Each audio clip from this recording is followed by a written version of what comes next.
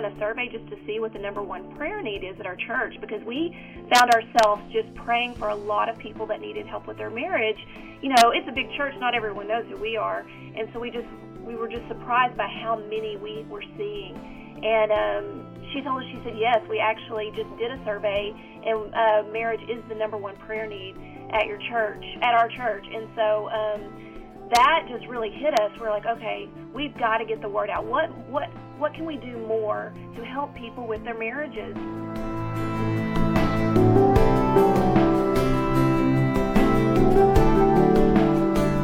This is Charisma Connection on the Charisma Podcast Network. I'm Missy Montgomery, and today I'm joined over the phone with Clayton and Ashlee Hurst, who are marriage and parenting counselors and now authors of Hope for Your Marriage. How are you guys doing today? Great, Missy. Thanks so much for having us. Yeah, doing great. Thank you so much. Of course, and I mentioned before, we're very excited to have you guys in and talking about this topic. And as I mentioned, you guys are now authors, so let's talk a little bit about what led you to write Hope for Your Marriage. I think for us, Missy, we were, in the first few years of our marriage, we faced some good times and bad times, you know, like most married couples do. I think leading into it, we were really preparing for the wedding day and really not preparing for the days afterwards. And I think that's where we kind of felt some challenges. And so when we were approached to do this, we felt like, you know what, if we were ever to write a book, we would want to tell somebody. We wish we could have gone back and tell ourselves. So we'd say, you know, hey, this is what we would look for, this is what we would try, this is what we would know to get the resources and the knowledge that we needed. And that's kind of what led up to writing the book. Yeah, we've just found, too, you know, we are the pastors for marriage at Lakewood Church in Houston, and we have a large congregation here, and so every week we have prayer time at every service for anyone that wants prayer. We have prayer counselors all over the sanctuary, and the lady that oversees that, all the prayer counselors, we asked her one day, we said, have you ever done a survey just to see what the number one prayer need is at our church? Because we found ourselves just praying for a lot of people that needed help with their marriage. You know, it's a big church. Not everyone knows who we are. And so we were just surprised by how many we were seeing. And she told us, she said, yes, we actually just did a survey, and marriage is the number one prayer need at our church. And so that just really hit us. We're like, okay, we've got to get the word out. What can we do more to help people with their marriages? You know, just besides the prayer, we have great classes here too, but the opportunity to write this book and to just put into words like, this is what we did for us. We were in a pretty dark place 5 years into our marriage, and this is what we did to get out of that dark place, and this is what we wish we would have known. And our hope and prayer is that it'll help more marriages here at our church and just everywhere. Anyone that wants to read our book and get the help they need. You know, Clayton, it's interesting that you mentioned that, you know, you guys were so focused on the wedding day and not the marriage itself. And that's something that kind of like interests me as well, because you see it all over social media, people pinning things, posting pictures about the wedding day itself, but they don't really understand that marriage is not perfect. And so what kind of things have you seen that is so common that people struggle with in their marriage? Oh, I think two things that we kind of focus in on or we see. Number one is communication. I think for me personally, I think that was the challenge coming into our marriage, is that I will take in, as a man, I'll take in information, I'll process information, and then how I communicate that information may be completely different. And what we didn't understand is that how my mind works and how Ashlee's mind works are two completely different things. Right. But then also how we communicate that to each other. I think early on, I really felt like, well, I didn't see us really as a team. And so as long as I won, you know, I was okay. And if she lost, well, I hate it for her. But the more that we realize, you know what, communication is more about really offering that information, that effective communication, to where I can give her that information that she needs and she can receive it in a way that she can. And then I think the other issue that we see a lot is really pride. Yeah, it's pride. We see a lot of couples that we talk to, you know, we always pose this one question, and it's in our book too, because it was something the Lord really impressed on us. was this: are you willing to do whatever it takes to have the marriage you've always hoped and dreamed of? This was the question that the Lord impressed on Clayton, in which he came home and told me, and we realized we hadn't done everything there was to do, and mainly it was because of our pride. We were embarrassed for anybody to know the issues that we went through, which we see that a lot. We were too prideful to forgive each other, which we see that a lot. And so when we are counseling couples, we always start with that question. And, they usually always say yes. And then when we get further down the road, there's an issue that comes up, and, either the husband or wife will say, oh, no, well, I'm not going to change that. Why should I have to change that? And then we go back to, okay, are you willing to do whatever it takes? Are you willing to humble yourself and give up some things and forgive, or whatever it takes to have the marriage you've always hoped and dreamed of? The Bible is very clear on humbling yourself over pride. Humble yourself before the Lord, and He'll lift you up in honor. Pride comes before the fall, and we see that so many times in life and in marriage. That's a really good question. I'm sure that puts a lot of things in perspectives for couples. And another thing that your book poses is, marriages are not supposed to be happy. They're meant to be holy. So talk a little bit about exactly what that means to us.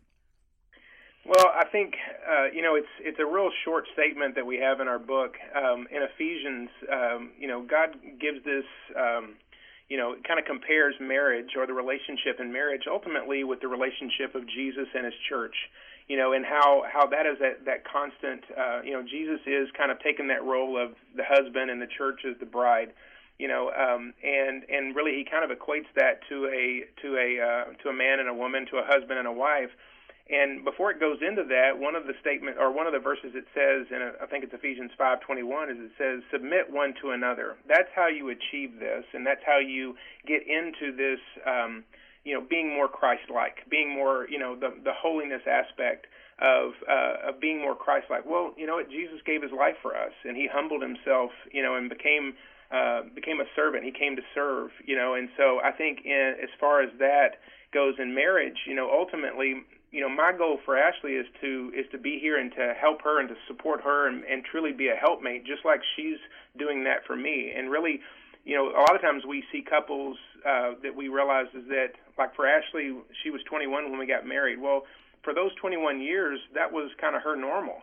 And I was 24, and I had my normal. Well, then all of a sudden we get married, and the two shall become one, and we begin merging our normals. Well, there was some friction. It's like we weren't willing to yield to each other. And so I think that's what we see a lot of in marriages, just that willingness to submit to each other and that willingness to yield to each other. Yeah, and at the time, I was looking to Clayton to fulfill all of my happiness, and he can't do that. I mean, Clayton is a great Clayton, but he's a terrible Jesus. And so when I set him up to be the one to always make me happy, I was setting him up for failure, and I had to realize that I needed to get my happiness and my holiness from the Lord. My ultimate goal here is to be holy like the Lord. And so when I set my mind on that, rather than the happiness, and started working on the issues that I needed to work on in my life, that's what Clayton's there to help me with. That's what I'm here to help him with, is to work on those things in our life that the Lord wants to get rid of so we can get closer to that holiness. Once we started doing that, we were happy. The result of that was happiness. And so that's what we try to tell people when we talk to them about the happiness and holiness issue. I got to tell you guys, when my producer told me that I was going to do this interview with y'all, I kind of chuckled a little bit, because I was like, okay, we're going to have the very single girl interview a married couple about marriage. I was just like, okay, let me see what I can do here.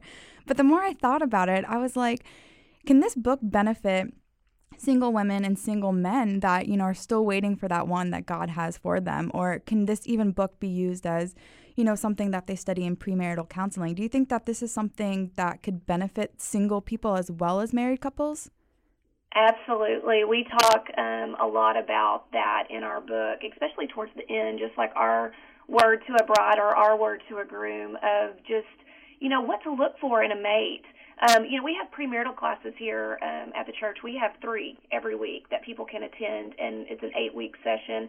We have different books that they go through. But, man, it's, of course, because of our testimony, it's so important to know what to look for in a spouse. I mean, if you're going to fulfill your purpose here on earth, your spouse has got to be on board with that. What was it that John Gray, one of the pastors, he said last night? He said, about preference over purpose. Yeah.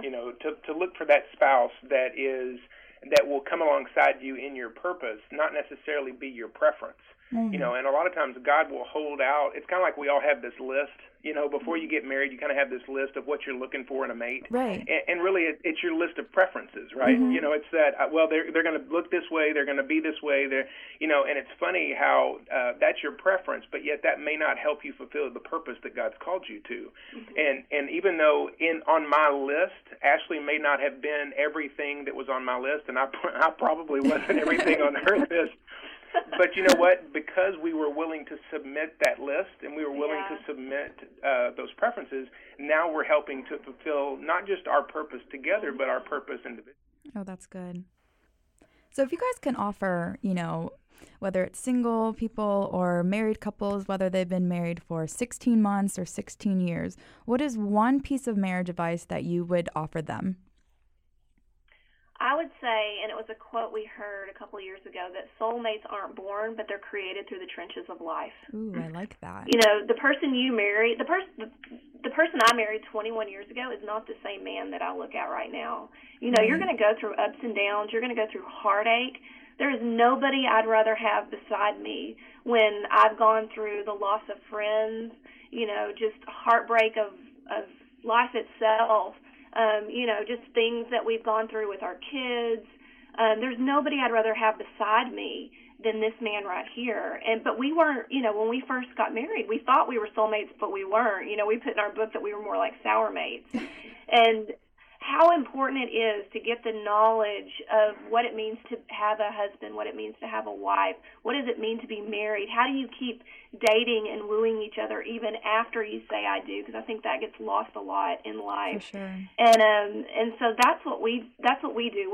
We make it very purposeful to love each other, to choose to love each other every day. And we're soulmates now. There is no question about it. We have been through a lot together, and it was because we chose to, instead of fighting each other, we chose to fight for our marriage that got us to this point.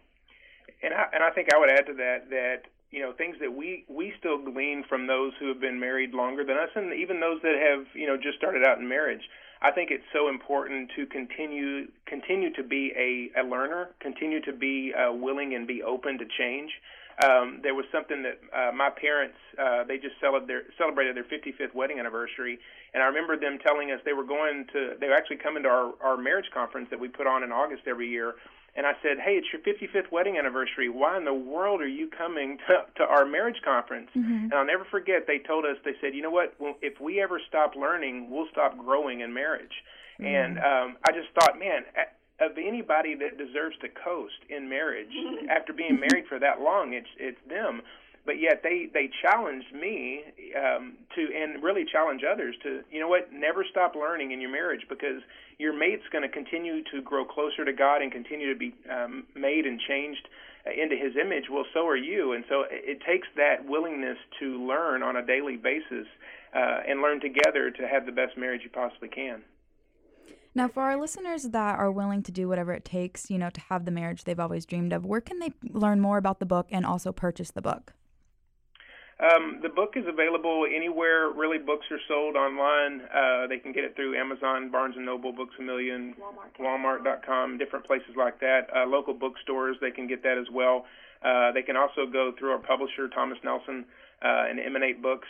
They can get it through there. And, that hopefully it will continue to encourage people and continue to help people realize that regardless of how long or short they've been married, regardless of how strong or maybe how weak their marriage is right now, ultimately we believe that there is hope for every marriage. Yeah. Well, thank you, Ashlee and Clayton, for sharing your story and telling us a little bit more about your book, Hope for Your Marriage. Would you guys mind closing us out in prayer? Absolutely, sure. Yeah. Father, we just thank you for the Charisma Connect podcast, God, and everybody that's listening. God, we thank you for Missy and everyone there. And, God, we just pray that you would just watch over us, continue to give us wisdom and the knowledge that we need to have the marriage that you've designed for each of us to have. God, I thank you that every single marriage is such a tapestry and such a masterpiece, such an original, God, of what you need and what you desire for each of us. And so, God, we just pray a blessing over every single person listening to this podcast. Yes. We pray, God, that for those that are single, we pray that you would give them the wisdom to take the right steps, to find the right person that you've selected for them. And, Father, for everyone that's married, whether for 5 minutes or 55 years, God, we pray that you would just ignite a passion for you first, and, God, then a passion for each other. And, God, that they would grow in your knowledge in every step of the way. Yes. And we thank you for doing it in Jesus' name. Amen. Amen. Well, thank you again, Clayton and Ashlee. We appreciate you joining us today. And I'm Missy Montgomery, and you've been listening to Charisma Connection.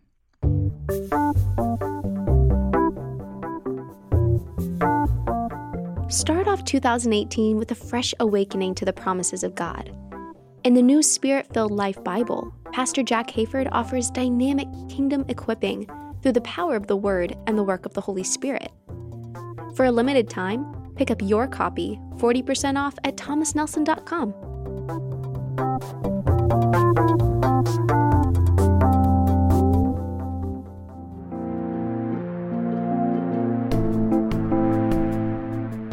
This has been a production of the Charisma Podcast Network. Steve and Joy Strang are the founders and owners of CPN. Dr. Steve Green is the executive producer of the Charisma Podcast Network. We intend to honor God with every podcast and remain thankful to our advertisers and supporters who make these podcasts possible.